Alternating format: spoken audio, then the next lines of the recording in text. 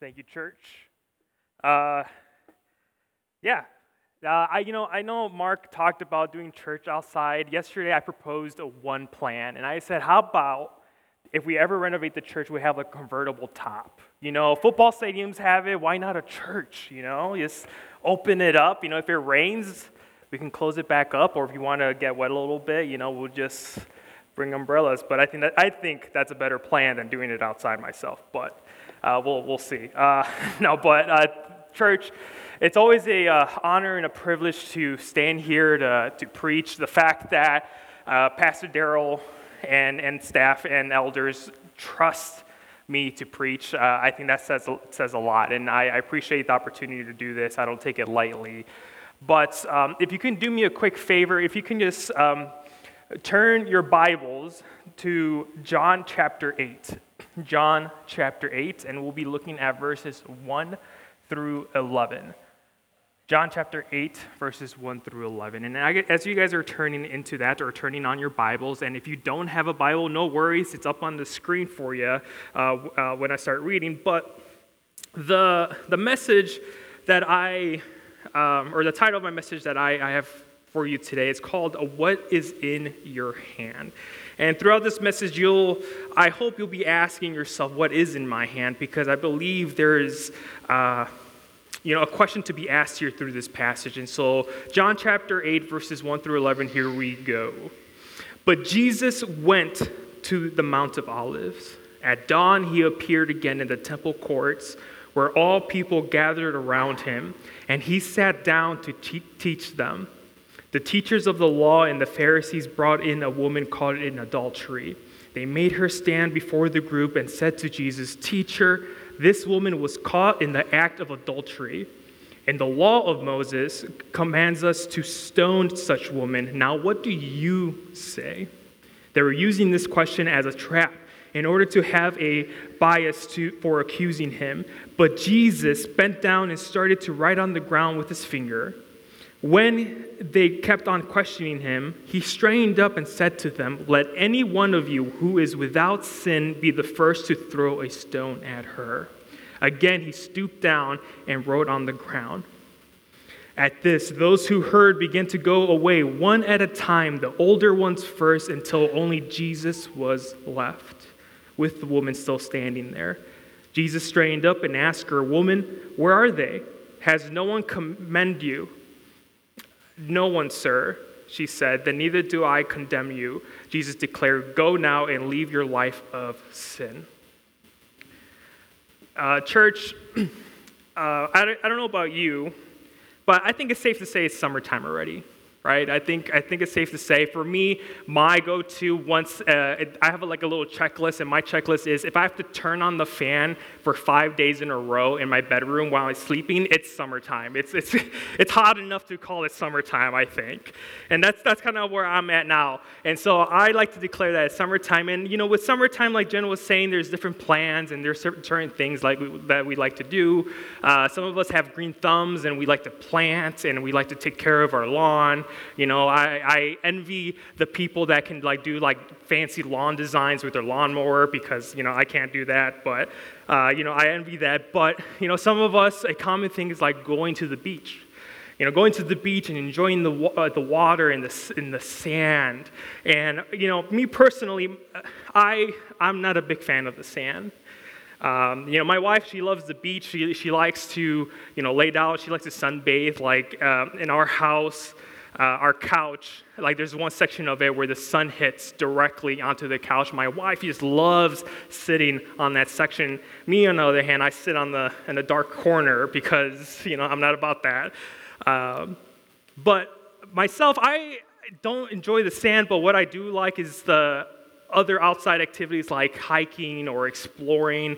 True story here is when my wife and I were kind of planning our honeymoon, we were kind of deciding where we were going to go. And this is during COVID, but right before, cruises was an option, and luckily that didn't happen because we all know what happened. But, we were thinking about a cruise, or I was thinking about a cruise, and I was thinking, there was this one European like destination drops, and it was like, oh, we'll take you to Turkey, we'll take you to Rome. In my head, I'm like, well, these are ancient biblical cities that I would like to see that still have ancient ruins. Maybe we can go.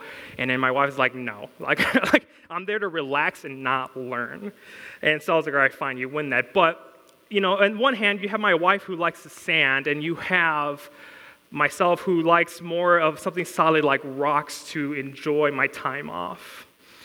And thinking about that, on my off time, I like to learn, and as you can tell with this whole honeymoon planning that I created. But I started looking into how is sand created, and just for a brief moment here, if you can stick with me, that sand is created by rocks that fall off a cliff or mountains and break into smaller pieces.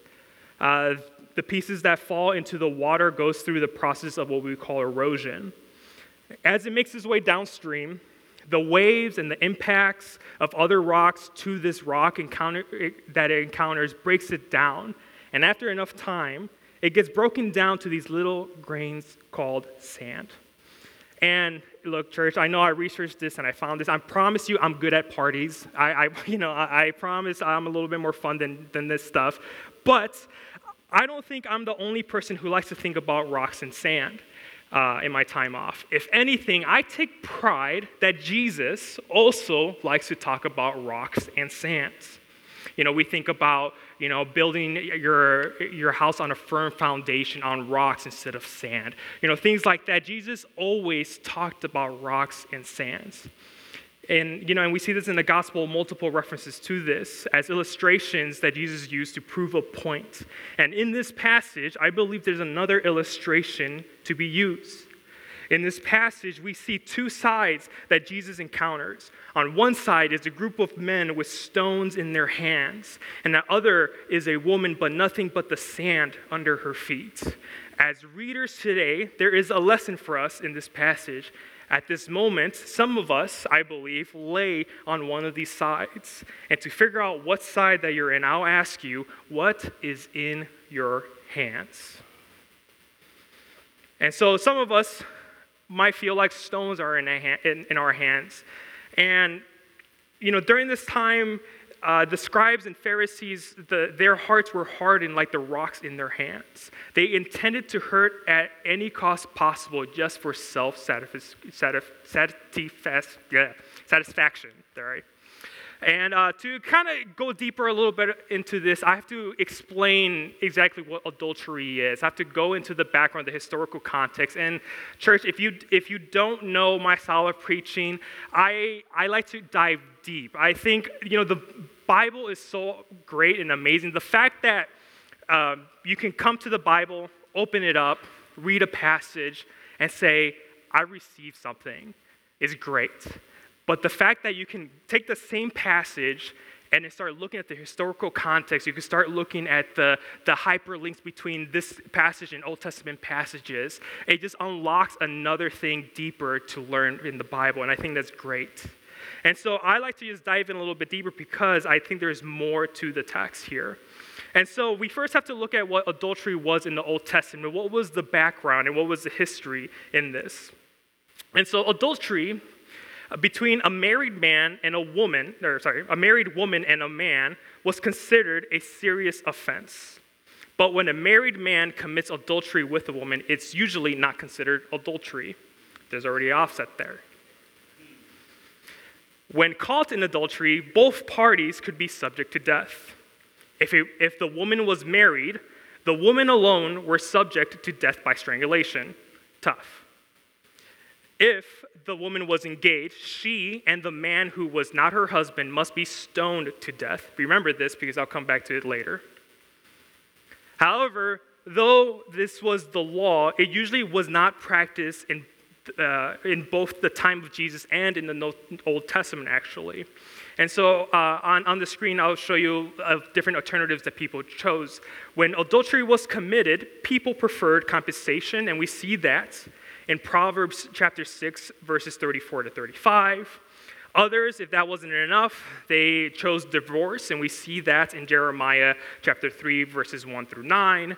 And if anything, if people were truly compassionate and forgiving, they chose reconciliation, which is also in Jeremiah chapter 3, verses 10 through 13. And so when it came to the scribes and Pharisees, they knew this law. They knew that stoning wasn't the main objective. That was the last resort. But they took the offense of this woman and took it to the max level. And their goal for them was to trick Jesus. Because if Jesus confirmed the death penalty, he could be condemned and be charged with if Jesus refused to confirm the death penalty, he could be condemned and be charged with contradicting the law. Still, if he confirmed the verdict, he would lose his reputation for compassion and be reported to the Roman authorities for independent exercise of the death penalty. Jesus was stuck, or at least the Pharisees thought. And this kind of emotional battle that the Pharisees and the scribes are kind of going through, it reminds me of a topic that St. Augustine of Hippo talked about. He wrote a book called The City of God, and I promise you it's a quick read, only 600 pages. You will knock it out in a day. But in this book, he brings up his theory of the libido dominandi, or it's a Latin term that can be translated as the lust for domination. Augustine of Hippo believed that the lust of domination is driven by the need to serve oneself and control everything around them, including what is considered good or true, how others behave, and who receives recognition. This lust goes against the principle of serving others and loving them. The drive for domination is rooted in a self-centered perspective that seeks to control everything in the world. Man seeks to find his refuge by possessing everything possible. Only in this possession can man find his contentment instead of finding it in God. Because of this, man loses his relationship with God because they only care about themselves. The scribes and Pharisees were dealing with this very lust for domination, because the fact that they witnessed the woman's sin can make us question the intent of their hearts.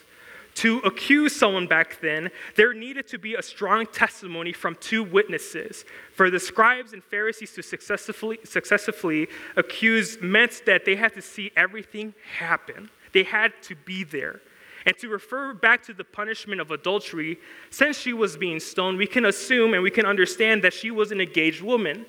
But that same law would also bring us to believe that there should be a man there to be stoned as well. But the fact that there was no man brought meant that the Pharisees and scribes let him go because they only wanted to use the woman. They knew what they needed. The fact that they knew the time and place of this private matter gives us an inclination that they planned everything. They gave in to their selfish desires by tricking and trapping this woman alone, just for the satisfaction of not the public lynching of this woman, but of Jesus too. Interesting enough, they understood, as scribes and Pharisees, they understood God's mercy and grace, but they failed with the application.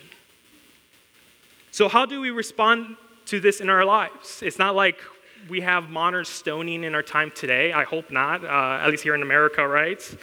And if I can think of one word that we can use that applies to us and also to the scribes and Pharisees, I believe is the word compassion.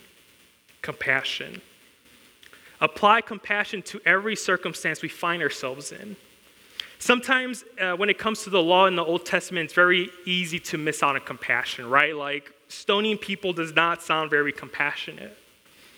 However, understand that in the Old Testament, the scribes and Pharisees avoided their moral duties that the law puts them on.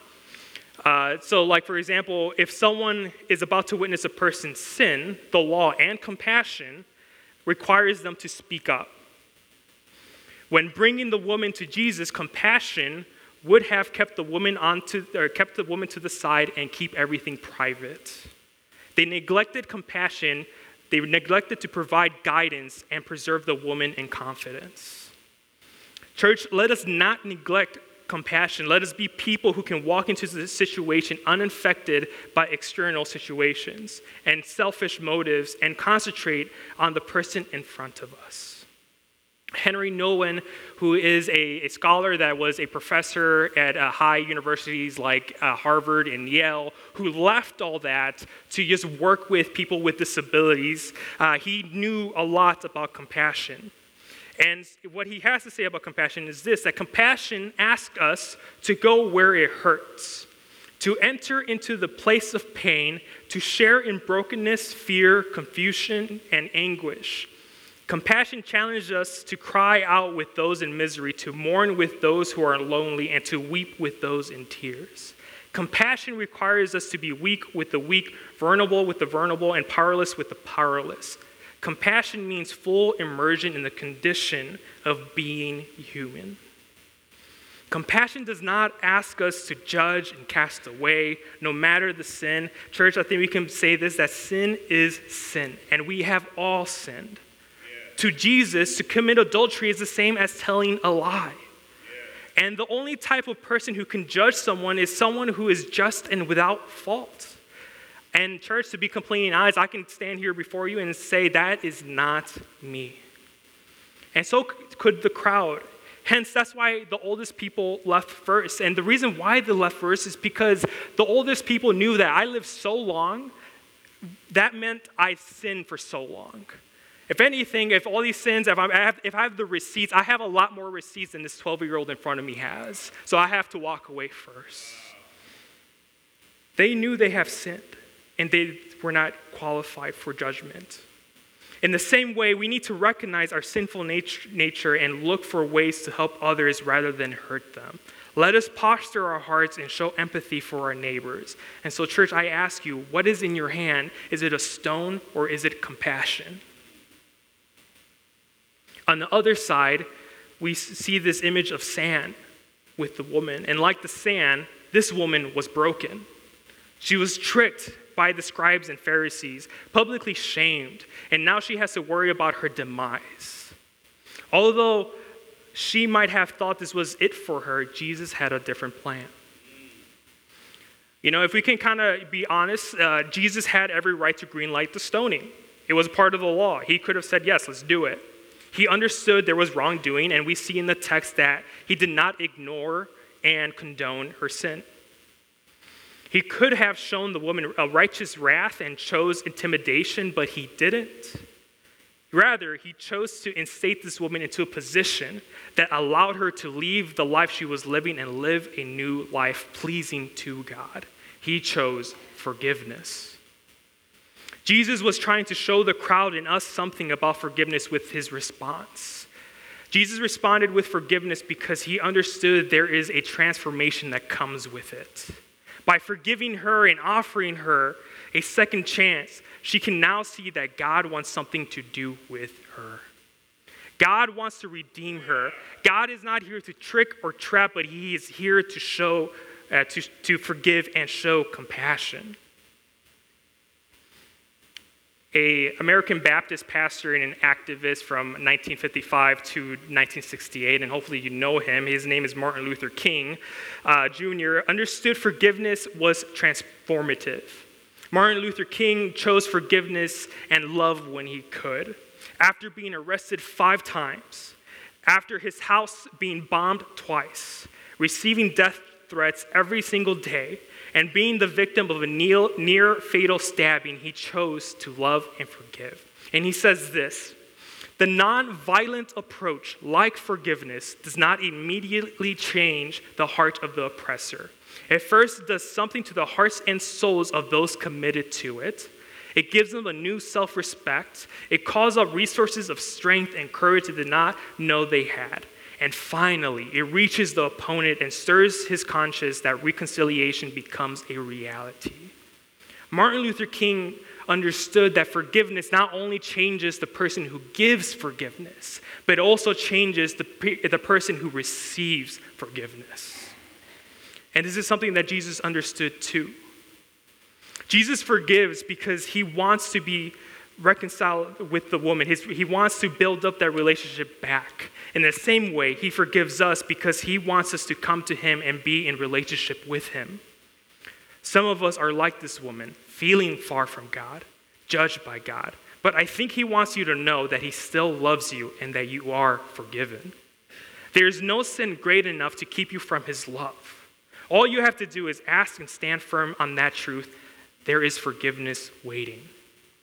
And if there's one thing I know about the enemy, and I don't hang out with him a lot, but there's some things I know about him, and is that he likes to tell you what you're not. Sometimes the enemy will tell you that you're not good enough. Sometimes the enemy will tell you that you are not forgiven or you do not deserve forgiveness. Or sometimes he'll tell you that you're not pure enough.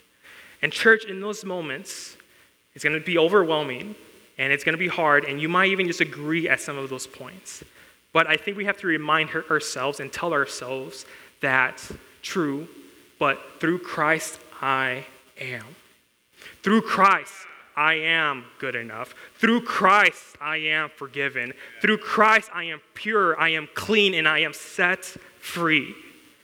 Allow the forgiveness of God to transform your life, church. And so, church, with these final moments, if you also know about something about preaching, I do what I call the Irish goodbyes of preaching, right? I close in prayer, see you later, Pastor Darrell, and I walk off. And, and he's not here for me to do that Irish goodbye of preaching, and, neither do I want to do that. And for me lately, God has been placing in my heart this spiritual disciplines in my life. Like, I really want to highlight that. I really want to practice that. And I want to share that with people. And, I was thinking, maybe I can do like a type of spiritual discipline practice with the church today. And so I was like, which one would I do? And so I was like, maybe we can pray, but I'm like, we kind of already prayed 5 times already, and I still have one more prayer after this, so probably not, I'll avoid that. I was like, maybe we can fast together, but I'm like, some of us are already fasting and want me to finish up so they can break that fast, right? And I was thinking, maybe we can do confessions, right? Maybe we'll pass the mic around, but then I was like, that's another 3 hours, right? So I'm not gonna do that. So I'm sitting here, I'm like, what can we do? What practice would be good for this very moment? And so I know we kind of done it with Pastor Darrell a little bit, but I kind of do this differently. I want to practice solitude a little bit. Solitude. And so with our eyes closed, if we can just close our eyes and kind of just receive, this is going to be weird because I'm going to ask you to just stay silent. Just wait on God. And it's going to be a couple minutes. And it's going to, like I said, it's going to feel strange. And some of us are going to feel tempted to think about what's next in their day, or what they have to do when they get home, or internally telling me personally that, hey, hurry this up because I got to go. But I think there's something in this that we need to do. And if you do feel tempted, all I want you to say in your heart, in your mind, is just say that, God, I am here. I am here. And allow this moment of solitude and silence, this whole point is just to wait to hear from God. And if you don't, it's okay. I also have some referring points at the end, which with our eyes closed, I'll go through with you guys. But for this moment, just for a couple minutes, just with our eyes closed, just stand here in solitude and in silence.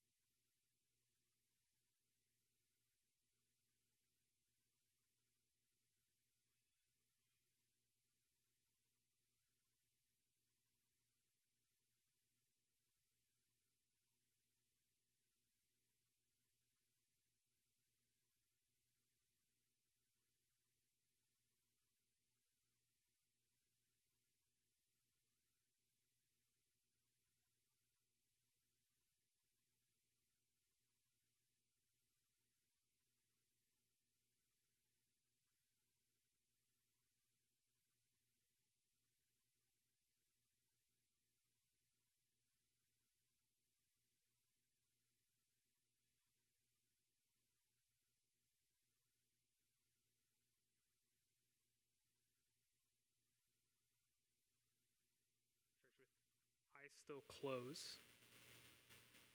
That was awkward, but it's okay. You made it. That was only 2 minutes. And with the practice of solitude, it's something that you need to practice. It's a discipline, right? You're not going to like it. It's right. And I feel maybe some of us heard from God. Maybe God started talking to you. Maybe some of us just felt him. It was just like this sense of peace. That's fine. Or maybe some of us just realized, hey, we just have a lot to say to God. Maybe we were just, in our minds just wanting to talk to God and speak to him or anything like that.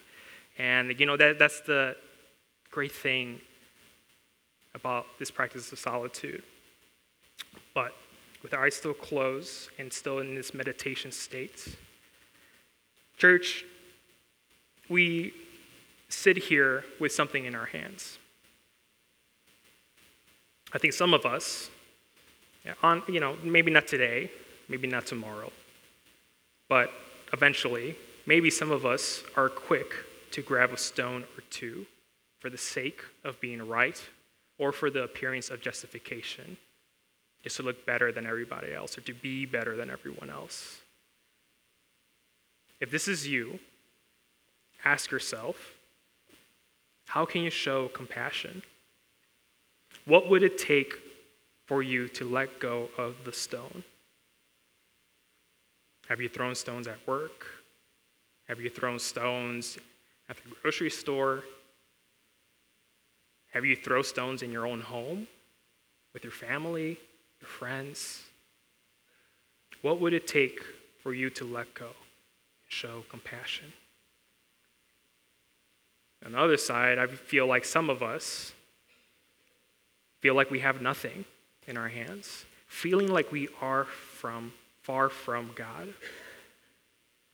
But if this is you today, I want you to understand that Christ not only died for the redemption of everyone around you, not for the person behind you, side of you, or behind you, but he also died with you in mind. He died for you. And he has forgiveness and he has compassion that he wants to show you. All he's asking is for you to accept that, because once you do, that will change your life. That you will, after this moment, after our prayer, that you is open up your eyes and you'll feel the sense of confidence knowing that you are forgiven, because through Christ you are. So God, you were with us in our time of solitude, and you know what's in our hearts. You know what we're struggling with. You know what's in our hands, God. And at this very moment, Lord, I just pray that you may help us open up our hands and receive and to give compassion and receive forgiveness that you have for us. Maybe some of our hearts are hardened, Lord, and I just pray, Lord, that you may just soften it up, Lord. Make it soft so that you may enter, and so we may just receive your goodness, that we may just become disciples of Jesus day by day. And this very moment, this is where it starts. And so, God, forgive us if we have thrown stones. Lord, forgive us if we have been walking in shame and without confidence, God. I just pray, Lord, that this day, Lord, will be just a turning point of that, God. That we may internalize what has been said, that as we walk through these doors, Lord, that we just open our hands and the only thing we have is compassion and forgiveness. Lord, we just give you we give you thanks for this time and for this moment, and we pray this in Jesus' name.